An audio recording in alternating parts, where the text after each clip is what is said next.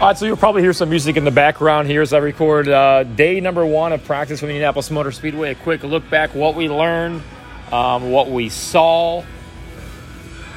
And I'm still here at the Speedway, so that's why you might hear some Foo Fighters in the background, or maybe Alan Bestwick will pop in as well.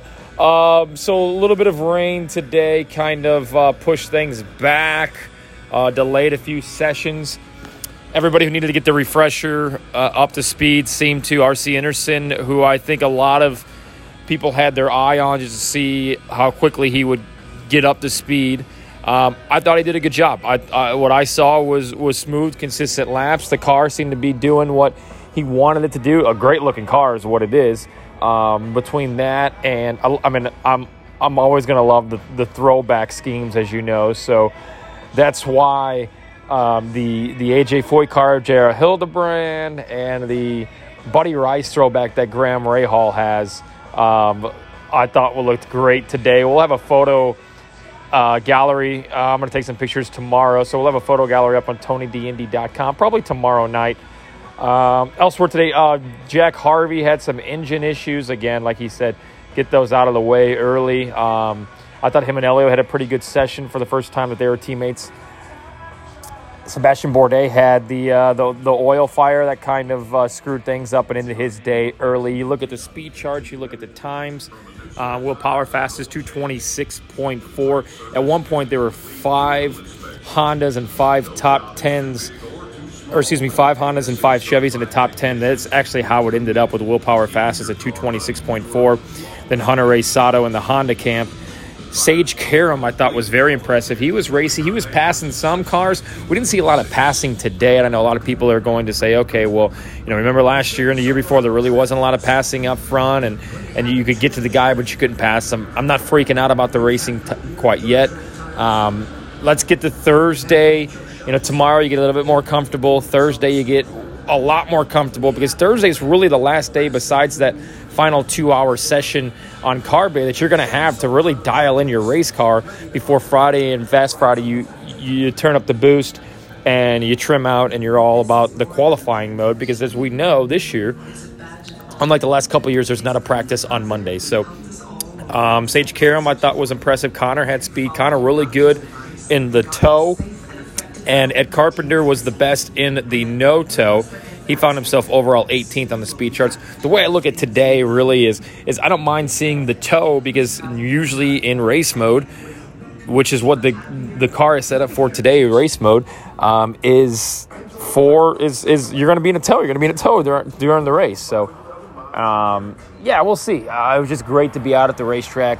All 35 cars back on track, seeing some drivers that we've either never seen before, like Scott McLaughlin and R.C. Anderson, or some drivers that we saw for the first time in a long time, like Simona and Steph Wilson. But as always, have to thank Kyle at Caliber Home Loans. If you're looking to refinance your home, right now is the time to do it. Kyle is the best. Kyle at Caliber Home Loans. With the Fed's latest announcement, these could be the lowest rates we see for 12-plus months. Lower your monthly payment or take out cash out for a project. Call Kyle at Caliber Home Loans, 317-680-6306. Another thing that I noticed today, and I've got a few friends, a couple spotting in 3, a couple spotting in turn number 1. I'm going to have to text them and just say, hey, is there any cars? Because there's a couple cars. So Pietro Fittipaldi's and Simona's red and white car kind of comes to mind. There are a couple cars that kind of look the same if you're looking into an opposite corner. So I sat in turn 1 today, and I also sat in turn 2. There was another one too, Renus VK and somebody else's kind of looks eerie similar as well from a distance. So I'll get with my buddy Matt who was spotting for Bourdais, and I'll get with my buddy Matt Jaskell, who was spotting for Marco, and Robbie Fast up in turn 1, who's obviously spotting for Scott Dixon. I'll just say, is there any couple cars that you're having difficulty with? Because that's huge. And now, obviously, on race day, we usually see, a lime green stripe across maybe the top of the aero screen or on the review mirrors. So we will look into that as well. Flooring is Forever is the best here in Indianapolis, the best for upgrading your home, whether it's tile, carpeting, or flooring. FlooringIsForever.com. Check them out online. FlooringIsForever.com. 5-star ratings here locally. 20-plus years of experience. Harley is the man. He even put my Tony D podcast logo on his iRacing car that he won with the other day. I think it was a modified, so that was pretty cool. It looks like the rain stayed away. Keys for this weekend, too. That qualifying draw on Friday night is going to be as important as ever because it is so important the last couple of years to qualify up towards the front in this 500 because the passing up towards the leaders hasn't been there. But with that said, it's going to be like 88 and sunny, I think I saw on Saturday. So we're all going to roast, which is fine. I'd rather have that than it be freezing cold. It was a little chilly up on the deck today.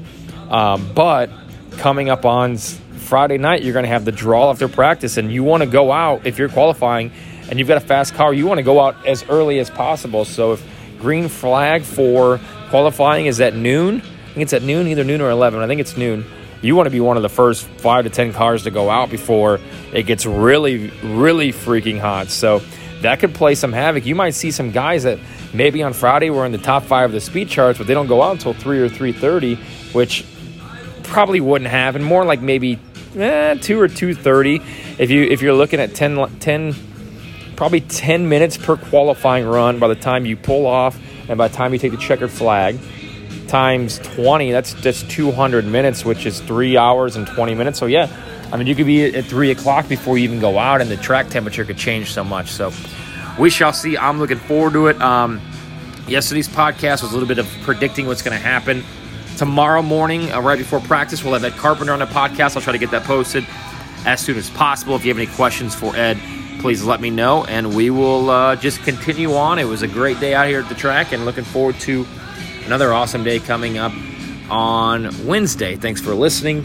I'll have an awesome article up about Dan Weldon and just the time that I spent with him 10 years after his death and 10 years after his win at the 500. So check that out, please, if you will. TonyDindy.com. Thanks to Kyla Caliber Home Loans. And also thanks to the UPS store on Oleo Road in Fishers. The UPS store has everything that you need for shipping to office supplies. Check them out up on Oleo Road in Fishers.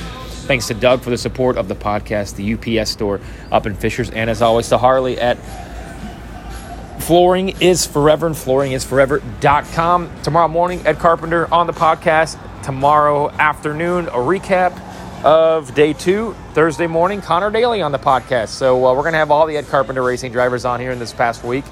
And we know what happened when Arenas came on last week. He got his first career win in the Grand Prix. So looking forward to that. All right, take care. Thanks for the support, and we'll talk again tomorrow. Shoot me any questions or tweets you might have on Twitter at Tony D. Indy.